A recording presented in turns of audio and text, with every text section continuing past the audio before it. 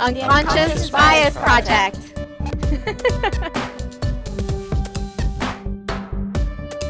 Hey everybody, I'm so excited for you to listen to this very, very juicy episode that we recorded with Dr. Liza Talusan today.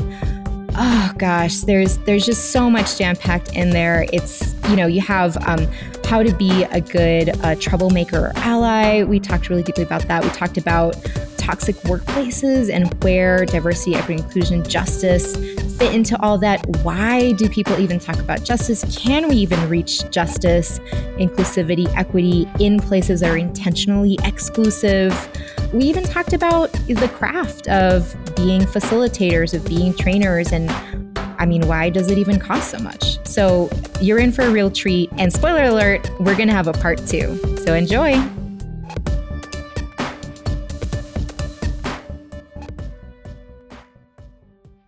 Hi, everyone. Hola a todos. Lynette here and Alexis, your co-hosts, both she, her, bringing you impactful stories and interviews from our communities to you. And here we get to explore how we can support each other. The Unconscious Bias Project is based in the San Francisco Bay Area in California on unceded ancestral homeland belonging to the Ramaytush Ohlone and Muwekma Ohlone peoples, some of whom speak the language Chochenyo, and we encourage you to learn more about the Ohlone people on our website in the podcast links. So, with that, hello to our wonderful guest and my longtime friend, Dr. Liza Talusan. Dr. Talusan is an educator, a strategic change partner, leader, writer, leadership coach, and parent.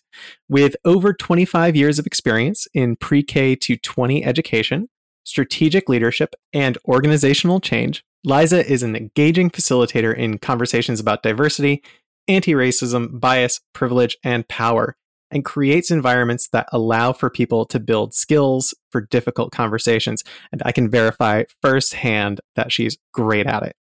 So through her direct work with organizational leaders, staff, students, teachers, and communities, Liza empowers individuals to create a more inclusive organization, environment, community, and team. In her work with the Asian American community, Liza served as the chair of the Research on the Education of Asian and Pacific Americans, REPA, from 2017 to 2019. Wow. So welcome. It is so good to be here with you, Lynette and Alexis, and all the Unconscious Bias Project listeners. Yay! It's so great to be here.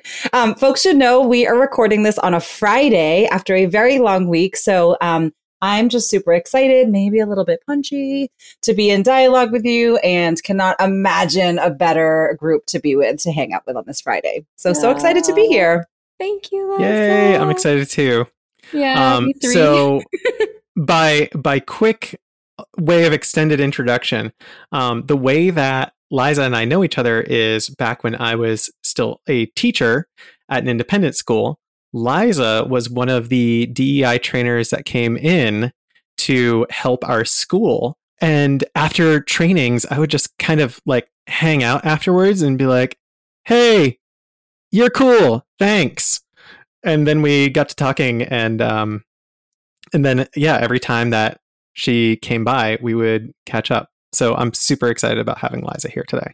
Yes, it was always so fun. So, these trainings are like incredibly stressful. I always tell people it feels a little bit like performance, right? You're kind of on stage. Sometimes it's actually there's a spotlight on you. And then after a little bit of time, like the show's over. So I always felt like Alexis would always be at like the backstage door, right? Being like, real talk, like show's over, Liza, real talk, like what's going on? So, and of course, through Alexis, I got to meet Lynette, and we did some work a little bit earlier in the summer together.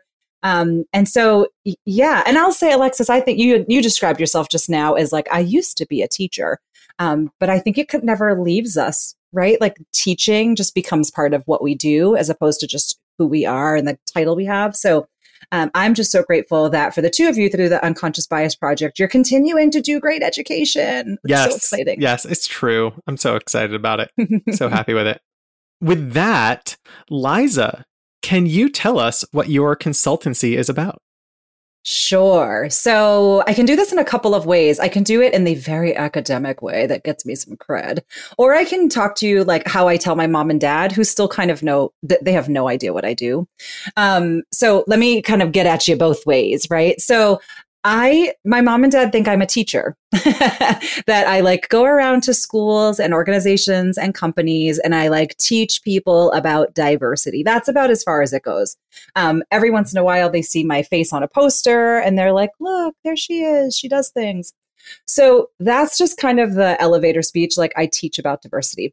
But on a much deeper level, I really help organizations and individuals, administrative teams, leadership teams really examine the strategy behind diversity, equity, inclusion, and justice, which are 4 different things.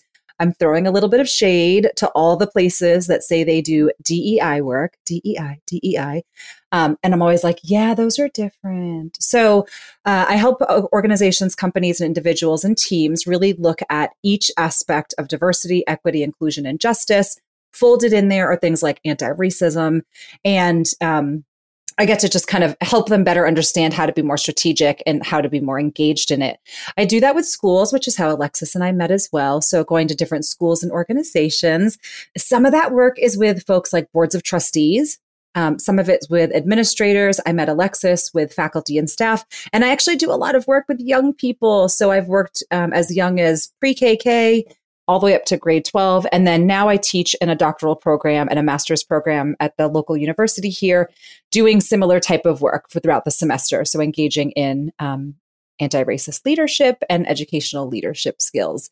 So that's kind of the consultancy part. And then I do a lot of coaching, kind of this one-on-one stuff. I always describe my coaching as an opportunity for people to ask the questions that they wouldn't dare ask in public. Right? Because you know these folks, like people who know better than to ask particular questions in public, but they still think them, right? So I offer this one-on-one. I'm like, listen, it's just us. There's no Zoom. There's no recording. Let's just talk about like, what is it that you want to know? So that's the coaching part, this kind of one-on-one situation. I travel all over the country. I'm able to Zoom internationally, which is exciting. And now that the world is starting to open up a little bit again, I'm starting to be back in person in different schools. So that's kind of the summary, I would say, what LT coaching and consulting is all about. Awesome. Yeah, thank you. Holy shit. Wait, hold on. Hold on. I'm just like, I feel like I just got run over by an 18-wheeler. Like, what do you mean? How do you possibly run? So like, oh my gosh, like, well, one, super cool. Like, you know, from a group that's like just starting in consultancy, seeing what you've built over the years and like the incredible depth and breadth of your experience summarized in like a couple of minutes was just like, I mean, I've read your bio. I've listened to you talk on podcasts. I've listened to you on YouTube videos. And I just like, I think we just barely skimmed like the little, I don't know, even though it should be the tip of the iceberg, I think what I'm actually talking about is, you know, when you're boiling like a huge thing of milk and you have that natilla, the little fat, like pellicule forming on the top. You like just get like, ooh, that delicious stuff right at the top. And then you're like, oh, holy crap. Liza has like a whole, you know, other like 3 gallons worth of good stuff underneath. And I'm just like, wow, how do you possibly manage all those things all at once? And also like, we have to talk shop at some point because I want to hear all about it. Oh my gosh. Wow. Okay. Yes. Sorry, Alexis. You can go back, so awesome. Go back on your train. Thanks. Yeah, I was going to say, I do think it's so funny, the difference between like what you were saying that your parents think you do and what you actually do, because I feel like there's that tension a lot where we'll be talking with potential clients or we'll read post-workshop feedback. And a lot of times folks are like, well, we wanted more terms. We wanted to know more words. And it's so important what you said later in your explanation, which was about that engagement. was about that thinking about it strategically. And it's like, that is so much more important than any specific words. Google exists. Hey, Google exists. And actually, that's a great place for me to just kind of build on, because oftentimes people will ask me, and I'm sure you get this too, given your consultancy for the two of you, they'll say, hey, Liza, we really want you to come to our organization and just tell us all the things that we're not supposed to say. And I'm like, sweet, this is going to be like a year-long gig. And you know what I'm going to say. You know what is going to happen. And I'm like, great. How long do I have? They're like, 45 minutes. Would that be enough? I'm like, let me run that to you again. 45 minutes to cover all the things you shouldn't say? Like, no. So I love that. I often say this too. I'm like, Google it, right? You literally could Google this while that amazing leche is boiling, like whatever you want to do, you could just Google it.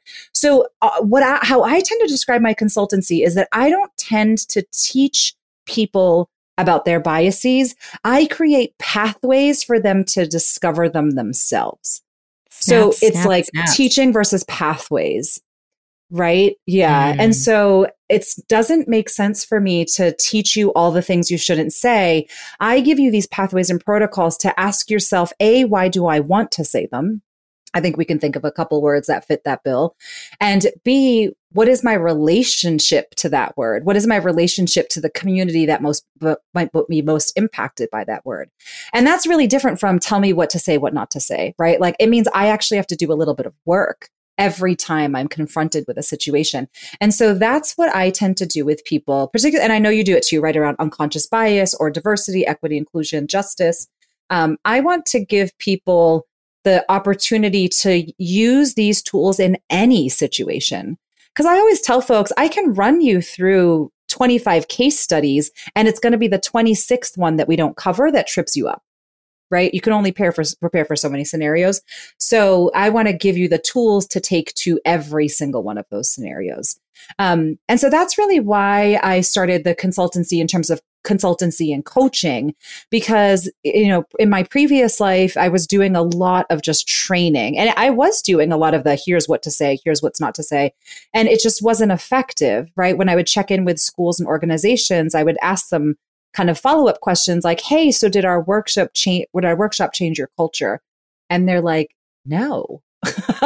And then I pretend to be so surprised that it didn't change it. So that's when I was like, all right, we need to take an entirely different strategic approach to this. What are the tools that I can give people, even when we're not in the workshop, that they can continue to work together? And I think that's the coaching piece. I also work with organizations to coach each other.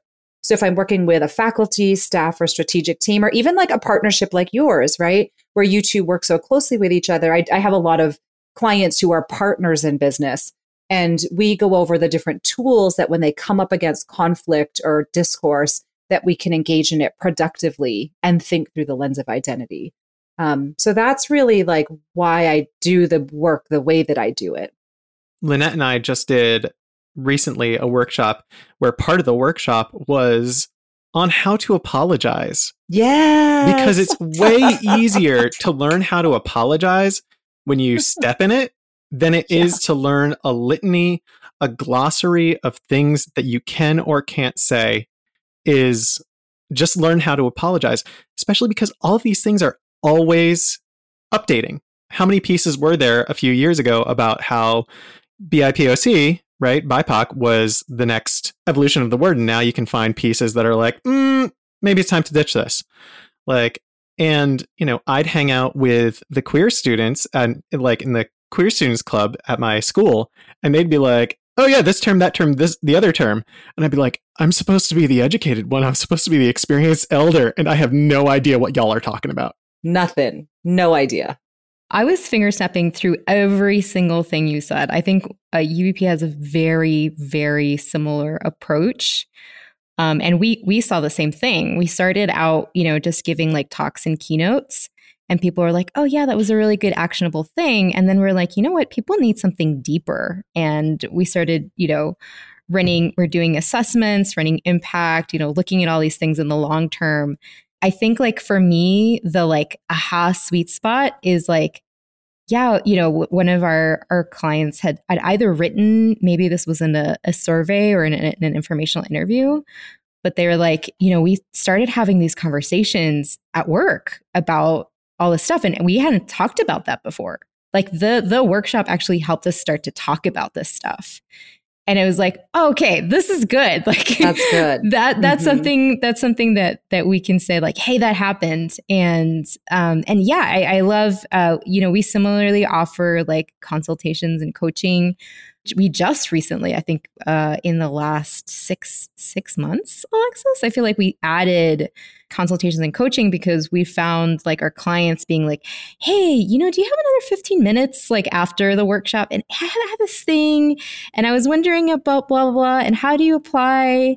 And yeah, because people want to be able to talk with an expert. And, yes, Google it, but also if you've ever tried to Google almost anything about social justice, just like equity, there is like 50 billion different people's opinions out there. And I've seen like a gamut of training and like free resources and like different things out there, even just talking to other people in the space. And there's everybody from like, this is a list I saw on BuzzFeed about how not to appropriate culture. And that's literally part of the training, to like, I'm not successful in my training if I don't make the whole audience cry, to like something like the White Fragility book, where it's like guilt. And the other is still an other, and they're one-dimensional people that are, it's just like, whoa. So that, having somebody that cares, especially you with such like depth of research and experience in all of these different facets, is really special, right? Like getting, if you have like a dental problem, you talk with a dentist, right? You're just like, not someone who just has teeth, right? Yeah. Oh my gosh. You just, yeah, exactly. I'm going to go ask that one Black person in my company, what do I do about the situation with, somebody, whatever. And it's just like, yeah, you go to the expert, and that's kind of the whole point. I think like we're at this stage now, we're recording September 2021. And last year was like the fervor of like, oh my gosh, I got to do something. I got to, Black Lives Matter. Okay. Stop AAPI hate. Okay. Okay, we're hired a diversity person. Okay. Now we're good, right? And we did some training. Okay, we're done. So exactly like you said, Alexis and Liza, it's an ever evolving dynamic thing because people are dynamic, right? Like history is being written every day. Like things are actively changing, and especially with the advent of the internet, like it's just like conversations are moving breakneck speeds, like I think like, what is it, like a year ago or 2 years ago in the Latinx community, people were like, okay, no, you have to call yourself white if you look white. And people were like, well, no, my experience isn't white. Like, how do I even call that? And then there's the, non-US Central American folks saying, why are we defining ourselves by Latin period, like Latinx, Latin A, Latin at, or whatever. And now there's like, okay, now there's a distinction between white presenting and white passing, and white passing is like insidiously intentional.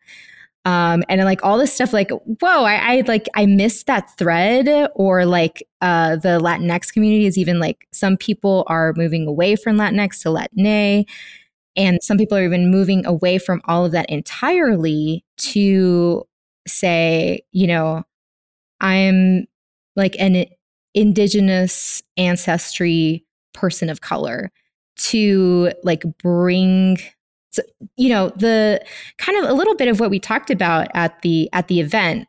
So UEP listeners who are avid readers of our newsletters will know that Liza was our one of our awesome guests on Stop AAPI Hate and Activate. And some of the stuff that we talked about there, both Liza and with Rohan and Viv Tran, was about the idea of dividing, right? Of like separating everybody out, of like, diversity in thinking about like, okay, everybody's really different and, we don't have the same struggles, or we can't unite against, systemic issues, or, there's never been a history of, Black and Asian communities ever coming together. This is unprecedented, whatever. Like that rhetoric, the history, the dynamicness of it, like you need to always be researching and learning and talking with experts, and it's like a constant and very dynamic thing, and it's not something that you can create one training. And yes, I am throwing shade here too. You can't just like create one training and then mass produce it for 50,000 people and call it done. It's just not going to fit everybody.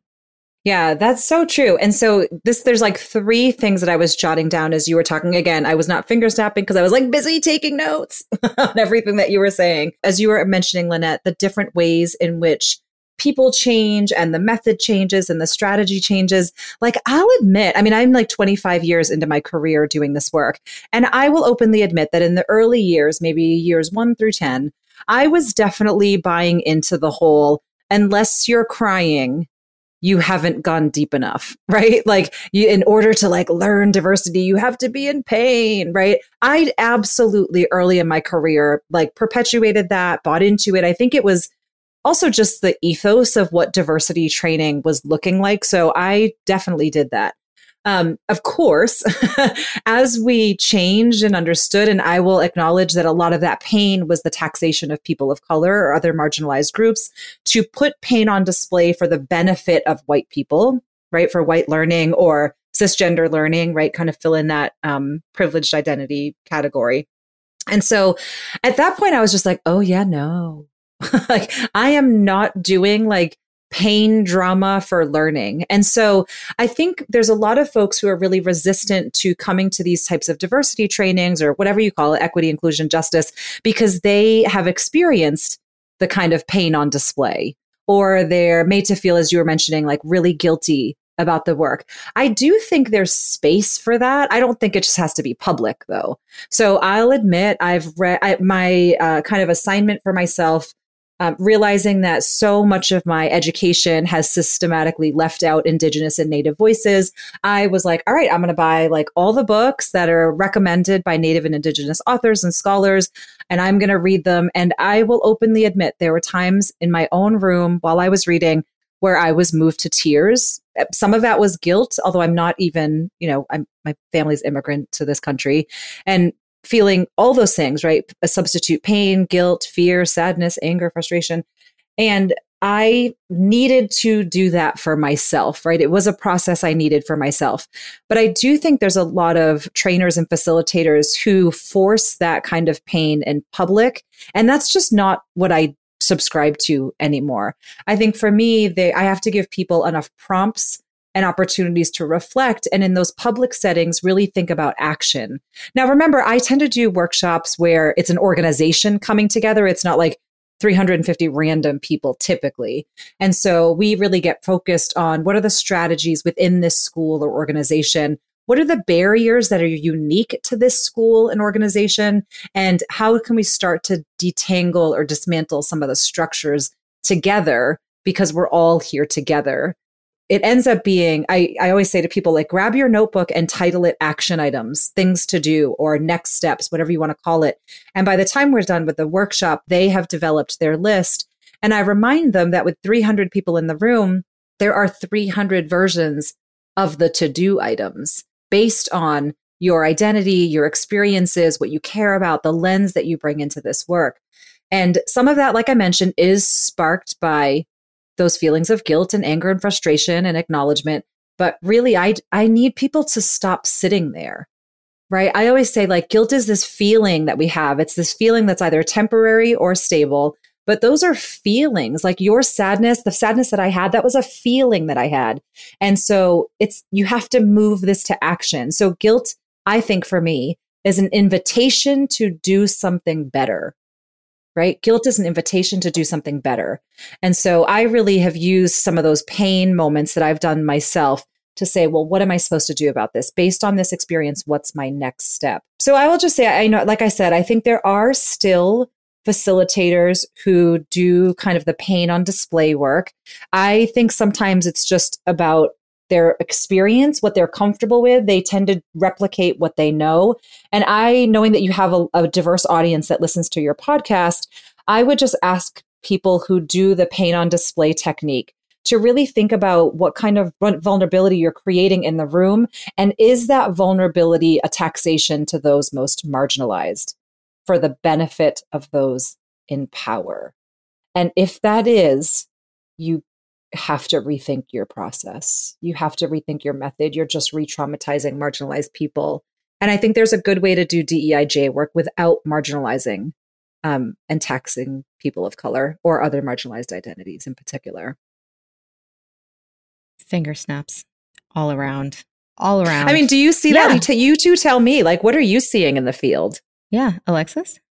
I mean, I was going to say that I know some of those hard ones, those paint on display type things are definitely still happening. Cause like, I don't know if it was quite for the paint on display reason, but like one of my friends was like, yeah, I have stopped going to DEI trainings at my company, even though everyone assumed that I would want to go to these workshops because I'm Black, my friend was saying, but they were like, but when I go, it's just so much work that's being put on me. And it's like, I got other things to do and I deal with this all the time. The rest of y'all need to be doing this work, not me, because she's got enough shit going on. I know it's still out there. It is still out there. What about you, Lynette? Obviously you travel around a lot. You do a lot of consultancy with this work. Like, what are you seeing in terms of method and process for people who are doing DEIJ or anti-racism training? That's interesting. And I have a question for later on DEIJ. But first I have to say, yeah, I think whenever we talk about our motto right now, which I'm actually in my brain have been reevaluating over the last few months of like, is that really the central motto of 0% guilt trip, 100% empowerment? Like that's our approach in workshops. So very similarly, when we're in groups with mixed audiences, the goal isn't to dwell on the guilt. It doesn't mean that there isn't a space for that. That's not like a valid feeling or isn't part of something that can and should be processed. It's like in our workshops, in the programs that we do, we center on action. Like, what is something you can do today? What is something you can do in 5 seconds? What's something you can do in 10 seconds? What's something that you can practice on for a few minutes now, a few minutes next time? What's something, what is an action you can take that is like manageable? You can do it and you feel like, yes, I can definitely do it. And I know, I'm going to, I know how to do it. Like that's really important. Like one important part of what we do. And so, yes, guilt, the guilt part, public pain is still something that happens.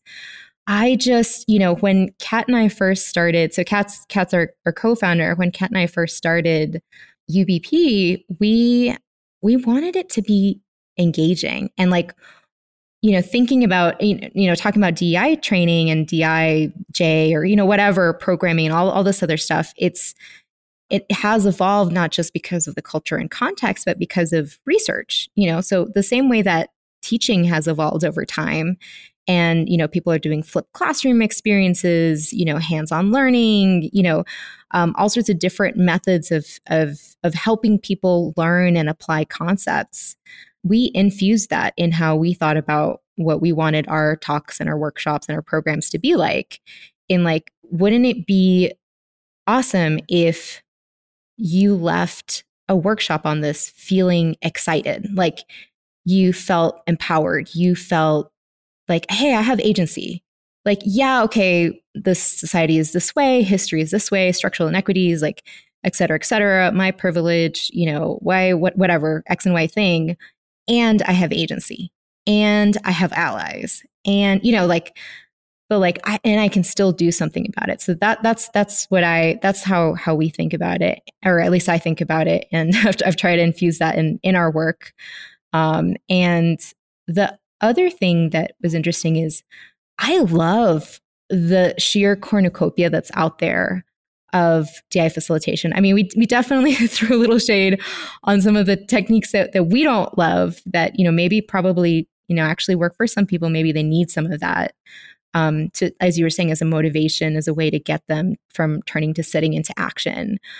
But I have a friend at Improv Science, also a professor who turned to improv theater to help people think outside of the box with respect to race, right? I have a friend who developed a card game, Your Privilege is Showing, as a way to, help people have conversations on privilege and race and sort of create containers with each other. We just actually recorded earlier today with your friend, Enrico Manello, on facilitating discussions, really thinking deeply on conversations and conflict management, conflict resolution as different frameworks to apply to this work. I have another friend, so they took design thinking framework, which has, been based on very, white cis men, creating design thinking basically, and, perpetuating the same issues that we have in society through design thinking. And they just went and screw it. We're going to redesign design thinking so it can actually take in diverse experiences. So we're actually working in partnership, not in, hey, give me your input and then I'm going to ignore it because I know better. It's we're going to work in partnership on this, and it's not going to be the right solution until the community that's impacted and all the stakeholders are involved in the process, and it has reflection and probing, and so I love that there are so many different. Oh, anyway, I have my friend at Invisible Paradigms who centers, she focuses specifically on white women that want to be allies, and she helps them explore identity and privilege and their part in everything, and just all of these different pieces. And she goes super deep with them over 8 weeks. So I love that there's so many different approaches out there. That's the part that excites me. I do have to say, as Black Lives Matter sort of precipitated an explosion of new people in the field, I do think unfortunately, it's not like we have, I don't know, standards of practice or anything. So there's probably, not great trainings out there that are only checking boxes still, or, just sort of triggering additional harm, unfortunately, or, not taking into account the context, right? You mentioned context. We work a lot with that, the context of organizations, and what their specific, cultural thing they have going on and don't have going on are. So I think, there's a lot out there. I think it's really exciting to talk with other people that have a similar approach, but it's also really exciting to hear from some of these folks that are, Beytna Design, that's what it's called, Beytna, Beytna Design, that are just kind of looking at what's the status quo and being no, you know what? Yeah, we tried that. Even you saying I started with the guilt thing and public pain, and I realized yeah, that's not really serving my purpose, my greater purpose.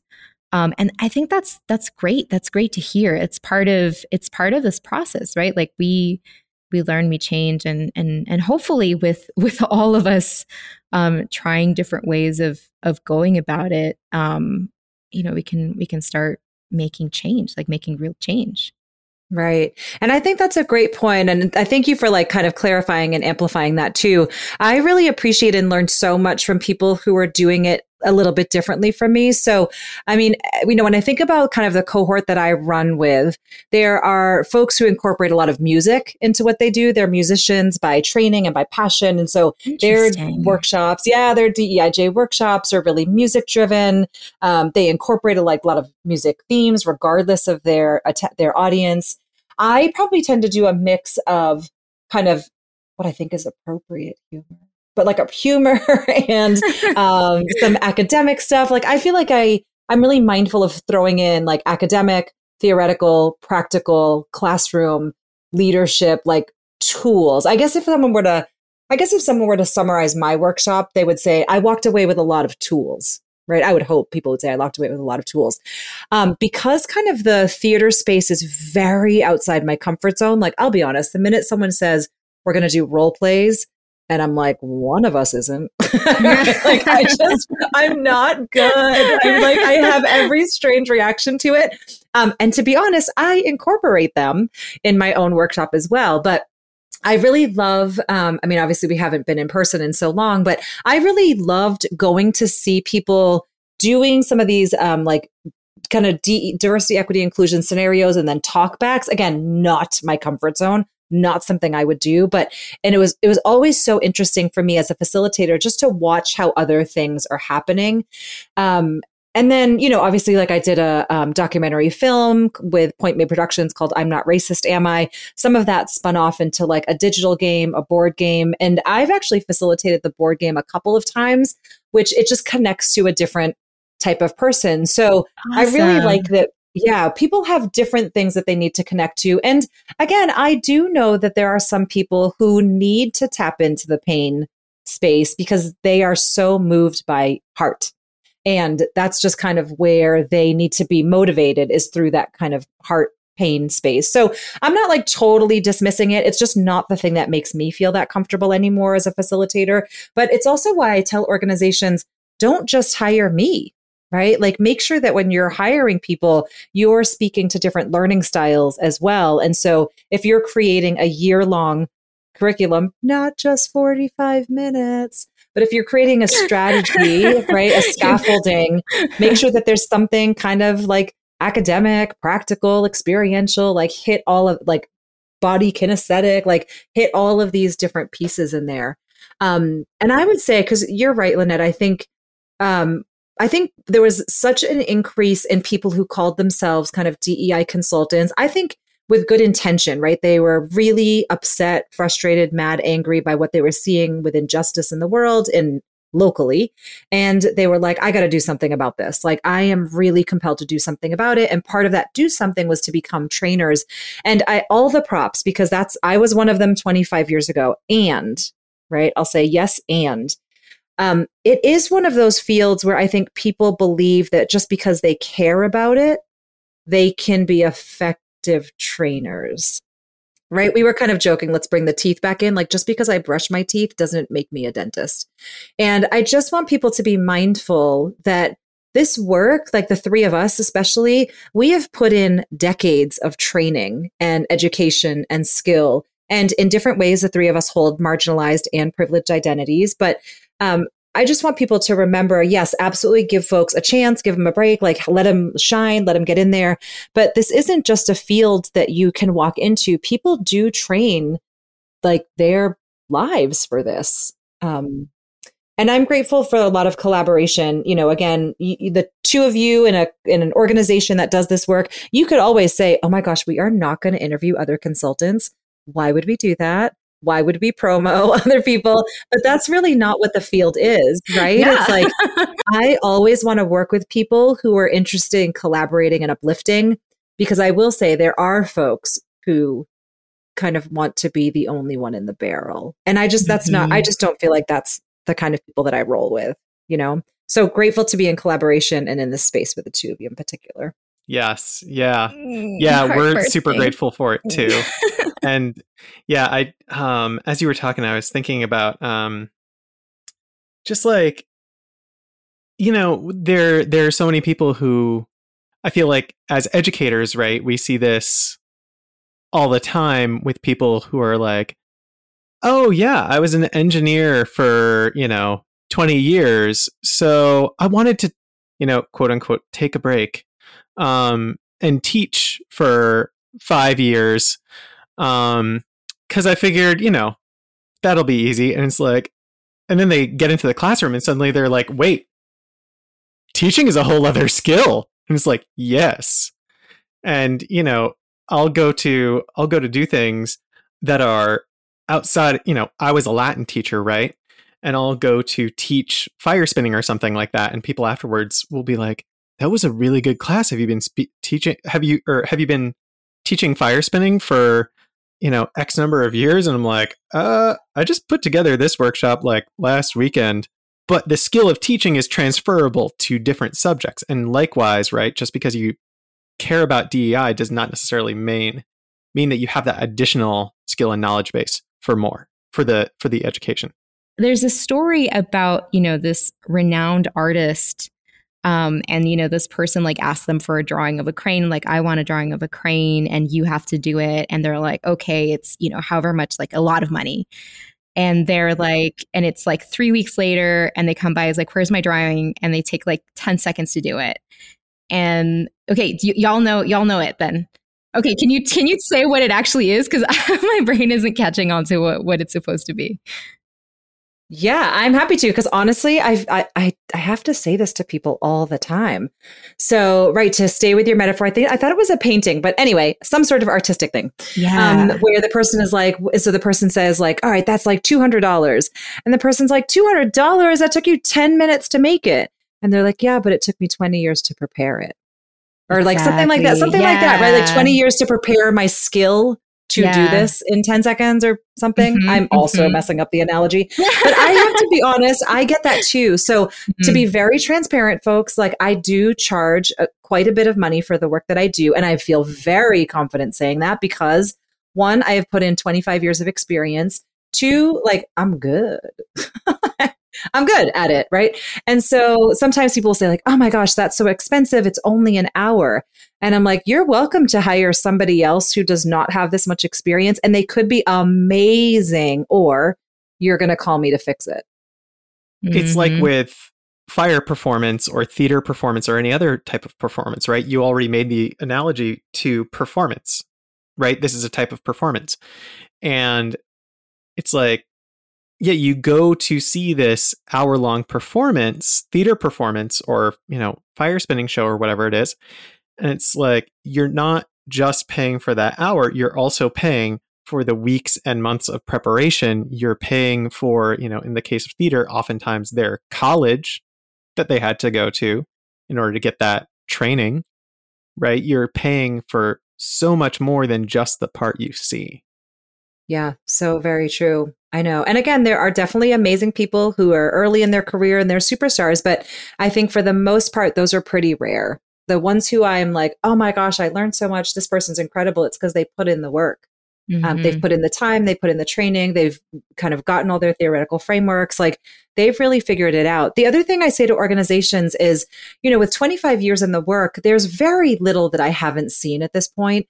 There's almost no question, as ridiculous as the question might seem, that I haven't already heard. I mean, I can't even think of one where I was like, wow, I've never heard that before.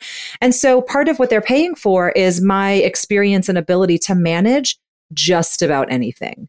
Whereas earlier in my career, which I did not charge as much earlier in my career, I was stumped every day. Right. I was like, ooh, I don't know what to do with this one. Right. And I just feel like what you're paying for, especially when we talk about DEIJ, anti-racism, critical race theory, like you want someone who's been tested, who's seen it all, who's done it all, who's kind of not going to get stumped. And so part of that comes with a cost these days. So it's taken me a while to feel confident about what I charge. There are plenty of people who still charge way more than I do. And it's what I'm comfortable with, and I'm sticking with it. I'm sticking by it. That's our philosophy, too, on that. It is time that we need to take a break. So we're going to listen to a couple of announcements from Seth, and then we'll be right back. We'd like to give a big shout out to Bloomerang, who helps nonprofits interface productively with their donor base. They're sponsoring the next season of the UBP podcast, and we're grateful for their generous support. We'd also like to thank Cielo and Bloomerang for sponsoring our Be a Better Imposter event, and UBP at Cal for sponsoring Stop AAPI Hate and Activate event, both from our Breaking Bread and Bias outreach campaign that just concluded. To learn more about the outreach campaign, watch recordings, and download resources, check them out on our website at ubproject.org/resources and click on the events category. Make sure to sign up for the UBP newsletter at ubproject.org if you haven't already, so you can keep up with the latest news and get informed about the latest releases. Hi everyone, this is Seth, and I am one of the audio editors and volunteers here at UBP. The Unconscious Bias Project brings creative, accessible, evidence-based solutions for unintentional bias to academic, technological, governmental organizations, and beyond. We sustain a welcoming home for inquisitive and creative minds and encourage a growth mindset, working by the model of 0% guilt, 100% empowerment.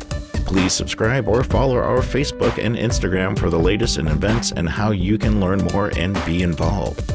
Also, take a look and check out our guest website and learn more. Look for that information in the description section of your podcast or on our website.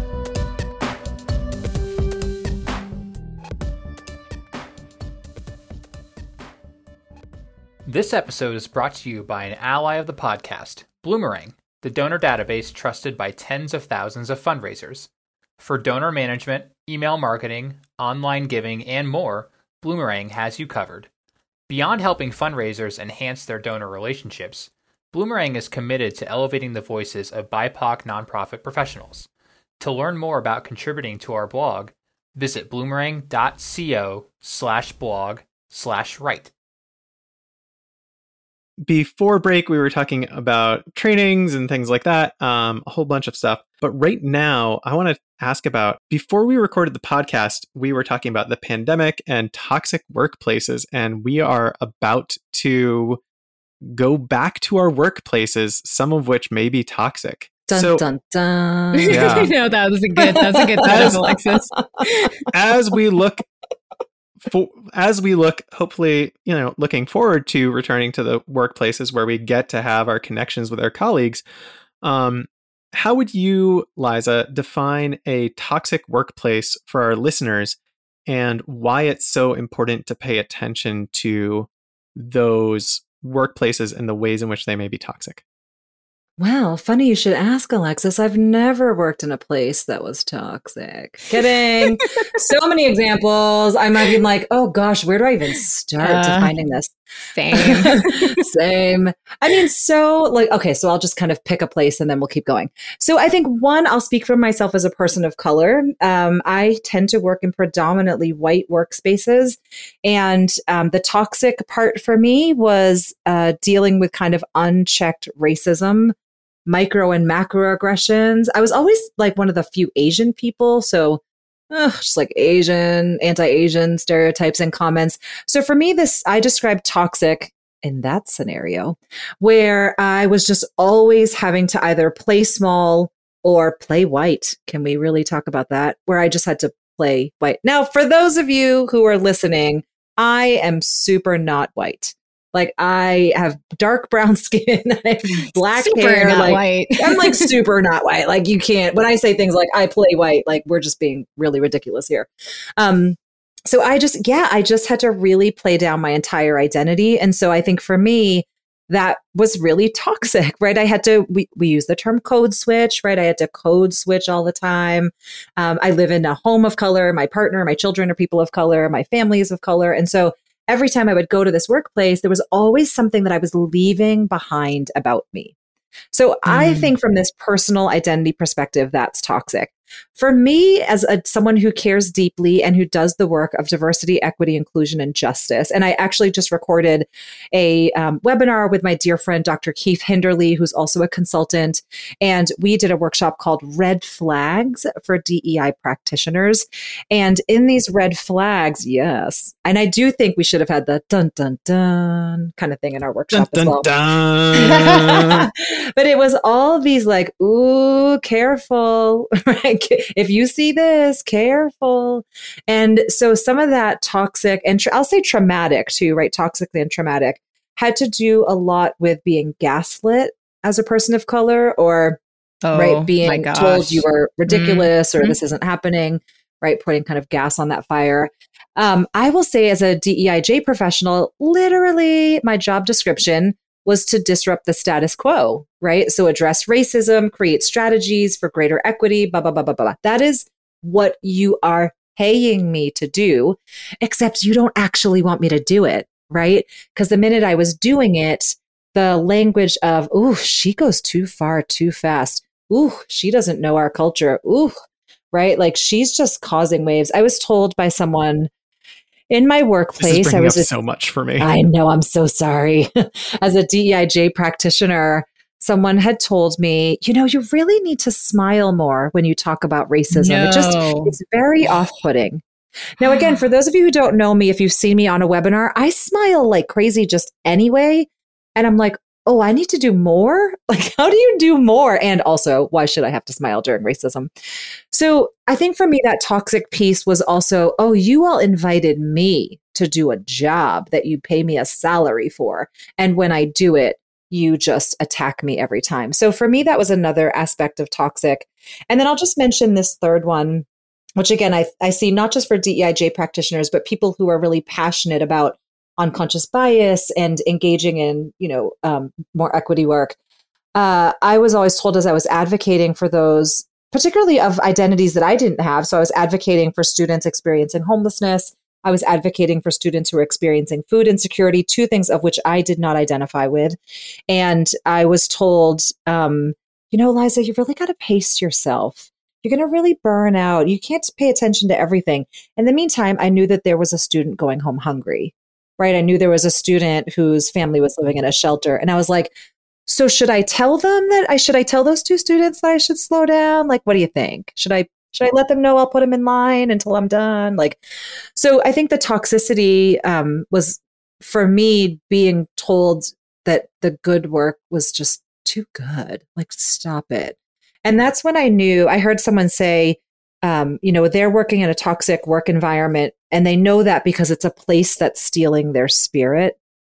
And I was like, yeah, that's another way to describe it, right? A place that is just stealing, not even your light, because I've heard someone say that before, right? It's stealing my light, but someone who's like, oh, this place is really stealing my spirit.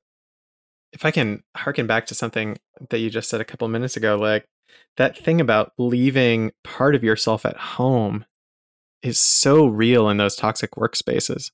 It's like there's, with regards to my experience being queer, like there's definitely still this like vestigial, it's not my problem what you do in the bedroom type mentality.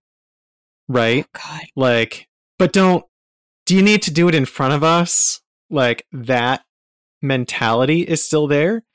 And it's like, yeah, we want you to feel comfortable being trans, but please don't be queer around us. Like, oh, that's like, you're making folks uncomfortable with your constant questioning of the gender binary. Like, that's what I do by my very presentation. You're going to have to deal with that if you want me. One of those toxic workplace signs is when people want the people to be there, be part of their numbers, but not actually to be there.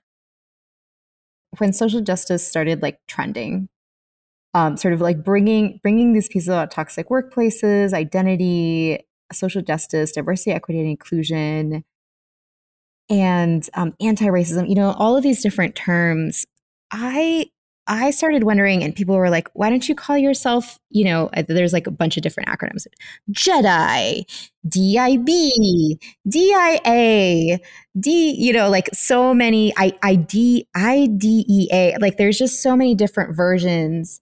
And I want to know, because I felt like there is no way I could do justice. I cannot guarantee I can create social justice change in an organization through a 1-hour workshop. We can't say that we do that. That doesn't resonate for me. And so I want to know, how do you see the justice component in the work you do in disrupting toxic workplaces? How do you bring the justice piece into your work, and how do we bring that into breaking up toxic workplaces? I actually don't call myself a DEIJ facilitator. So even when Alexis was reading my bio, right, it was like Dr. Talusan is an educator, strategic change partner, leader, writer, leadership coach, and parent. Right? Nowhere in there is DEIJ. Only a little bit later do you learn how I do those things. So I educate, I engage in strategic partnership, I lead, I coach through difficult conversations about diversity, anti-racism, bias, and privilege and power. right? So I really focus on those other pieces, educating, strategic change, leading, right? Coaching and parenting and writing. And I do it through the lens of DEIJ work. Which is opposed to saying, I am a DEIJ facilitator or educator, and I do all these other things. I don't know why that makes a difference for me, but it feels so clear to me in my head about what that is. And I think for me, it's also that those other pieces, educating, strategic change partner, those are fundamental to organizational practices. And so when I say, and I do all of those things, which are fundamental to organizational practices, but heck, we're going to do it through a DEIJ lens. Like I can't talk about leadership without talking about diversity, equity, inclusion, and justice. My students in my master's program and in the doc program, the official title of the class is Educational Leadership Skills. And I literally, in both of those classes, greet them like, hi, I'm Dr. Toulousan. I'm your faculty member. Education is racist AF. And here we go. And they're like, I think I'm in the wrong class. And I'm like, oh no, you are definitely in the right class. I had a student not too long ago say, because I was describing it, like we're learning how to be educational leaders. And a person had said, I think this might not be the right class for me. I've been a leader for 8 years. It sounds like this is really a class for new leaders. And I was like, I don't mean to put you on the spot, but how much of those 8 years have been focused on anti-racism? And they're like, well, not really. And I'm like, so it sounds like you need this class. Like, sounds like you've been leading improperly. Sorry. Right. And then just so you know, all the teachers, we smooth it over later. But my point is, like, if you are doing leadership without anti-racism, like, you're not doing leadership. What is that? You know what it is? It's white leadership. So I'm not interested in perpetuating white leadership. So I would say that's kind of like that first thing that leads me to my answer, my very long and winded answer to justice, Lynette. Perfect. I am super grateful for the academic and theoretical labor of a scholar named Dr. D.L. Stewart. And he, in 2016, 2017, wrote an article called The Language of Appeasement. And I know we'll probably put that in the podcast notes or something like that. For any of you who are listening to this podcast and you're looking for like something to read or tips or whatever, Dr. Stewart's article, The Language of Appeasement, is a very quick read in which he defines accurately diversity, inclusion, equity, and justice. And I use his article as a foundation for a lot of my workshops, because then I say, all right, the clarity of definition leads us to clarity of conversation, which leads us to clarity of action. So the definition that Dr. Stewart gives us related to justice, and I'm paraphrasing just a little bit here, is that justice is examining what are the conditions that leave people out? What are the conditions that have sacrificed or minimized other people's safety?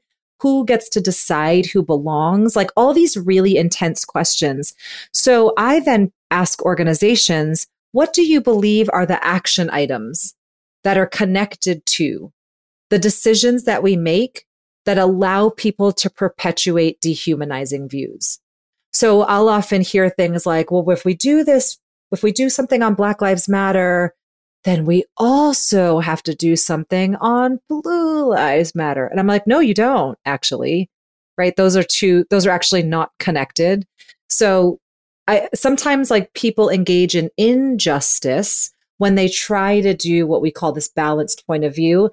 And my thing is, one of those causes great psychological and emotional harm, and the other one focuses on the human rights of others. It's like we don't go like, well, it's time to learn about this, or we shouldn't anyway. I know there are probably places that do. I know that there are places that do talk about well, let's talk about slavery, which is bad, but also let's hear from the other side. Ooh, right. And that says that, like, it's our Christian mission to enslave Black people. Like, no, we don't equate those two.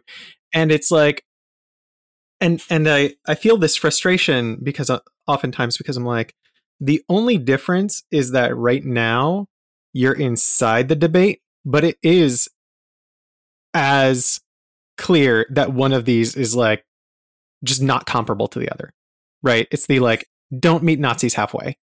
Like, if you meet Nazis halfway, you're still going closer to being a Nazi. Don't do it. Right. Yeah. And so justice, I think, to your question, like justice requires us to confront those very difficult conversations and to really examine the structures that even allows us to ask the question, well, what was good about slavery?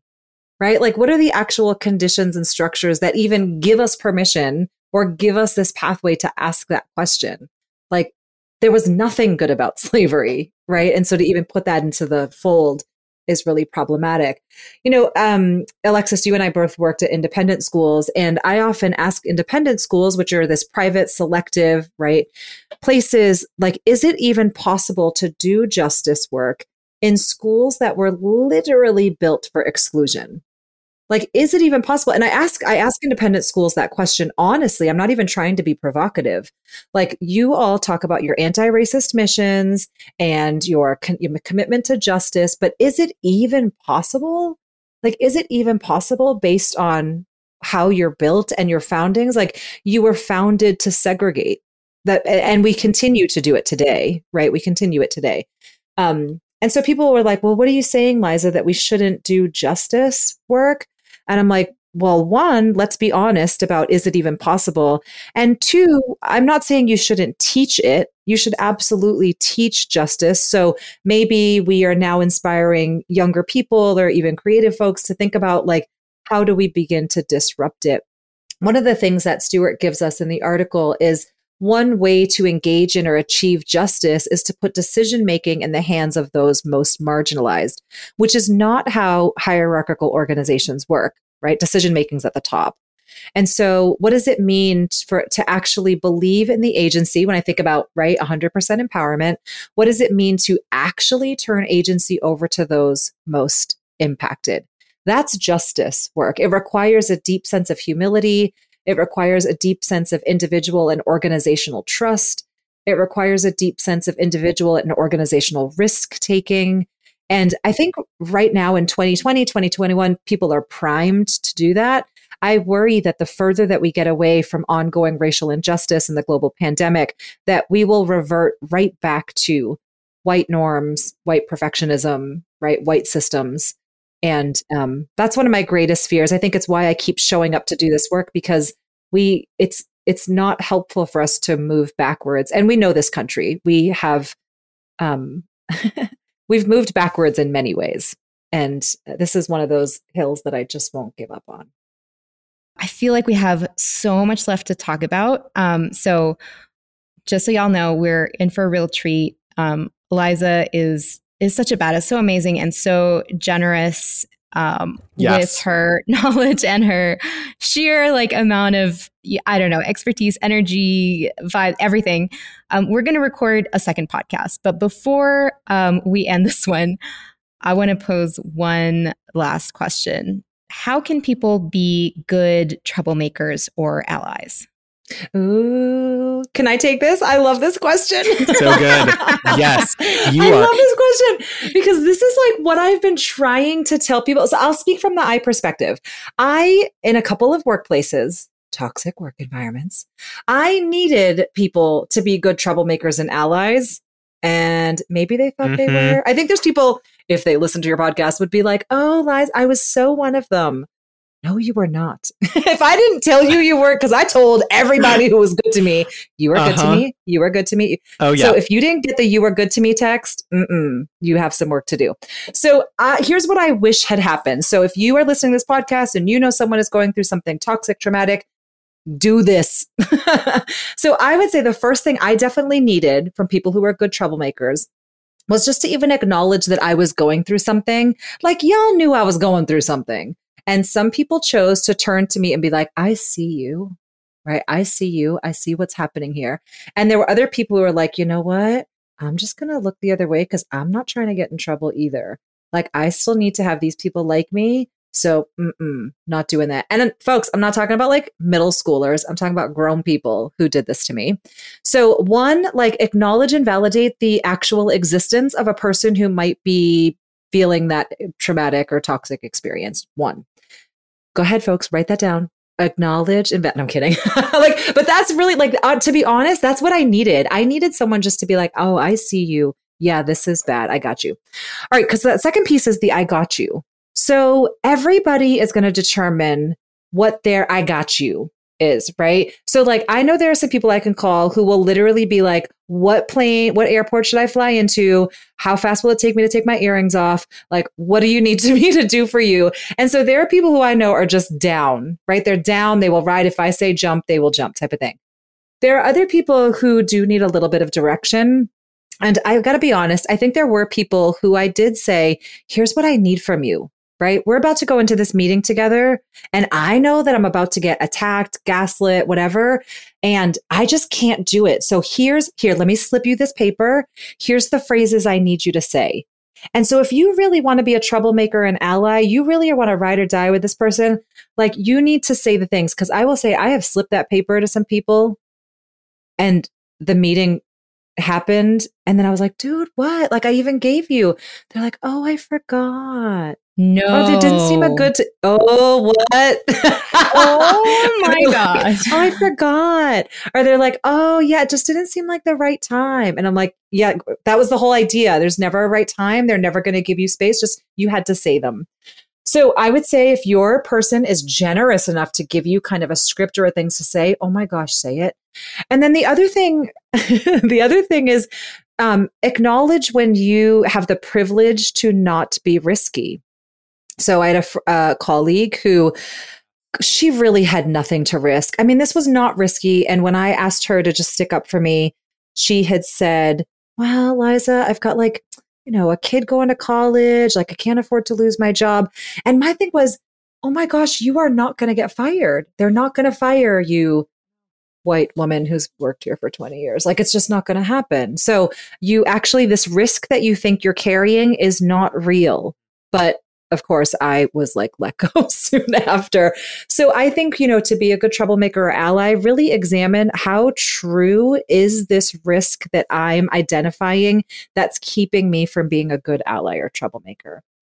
Those are my three. I'm sure the two of you have like a list of good tips for people as well. I got my pen ready and I am ready to take notes on what the two of you have for people.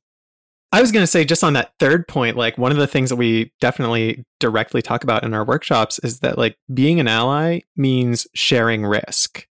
We're very clear about it. Like if you're not taking on any of that risk by speaking up, then you're just letting other people out to dry.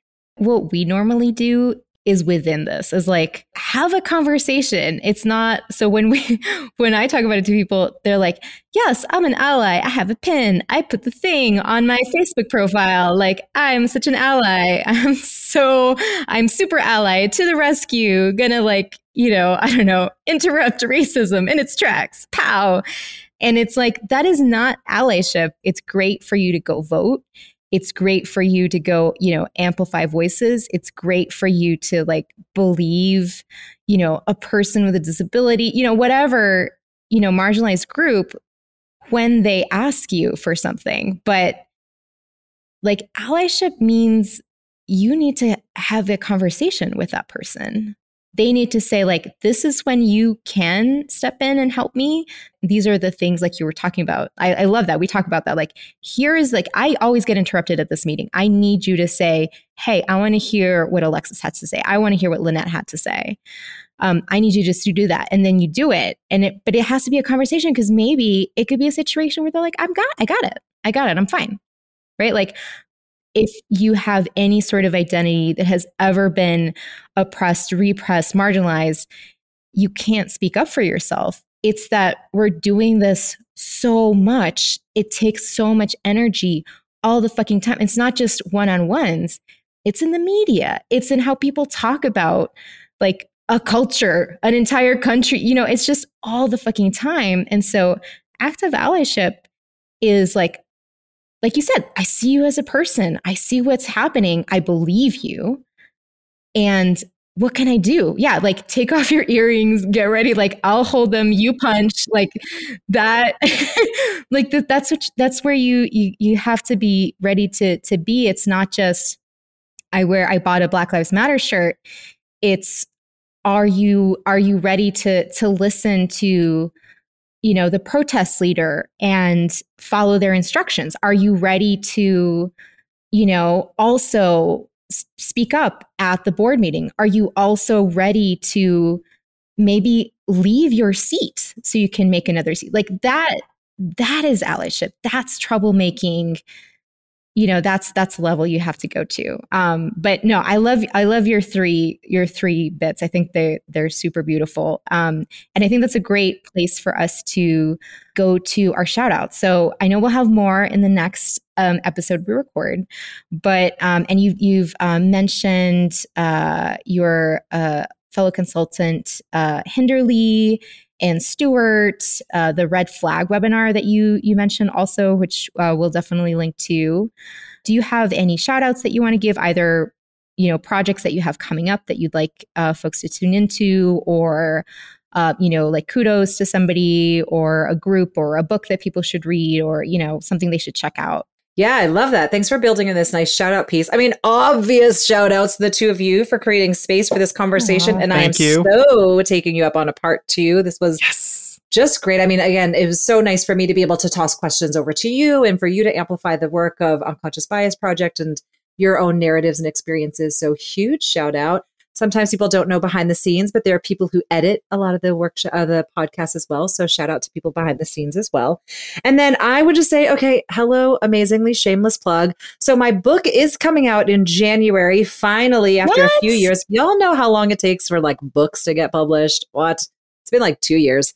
So the book that is in publication right now, again, it should be launching in January, is incredibly practical. So for those of you who are looking for real tools to implement in your organizations, be on the lookout. We'll send an announcement through all of our socials about that book, but we believe it's being published in January. So that's my big shout out, and shout out to the production team there as well. Oh, awesome. Yeah, definitely let us know. We're happy to amplify that. And I can't wait to get a copy. That sounds awesome. Yeah. Well, thank you so much, Liza. This was a blast. This is like the best way to end Friday for me. Yes. That was amazing. Oh, yes. Thank you so Always much. Great to talk with you again, Liza. Thanks for listening. You can find more information and donate at unconsciousbiasproject.org. Dr. Lynette Mara, she, her, and Alexis Crone, she, her, are your host. Seth Beckman, he, they, is your editor. If you like what you hear, please subscribe to this podcast and follow us. We can be found on Facebook at Unconscious Bias Project, Twitter at UBP_STEM, LinkedIn, Instagram, or join our mailing list. UBP is a fiscally sponsored project of the Social Good Fund, a tax-deductible 501c3 nonprofit organization. If you wish to sponsor us, please contact us in the Contact Us tab at unconsciousbiasproject.org.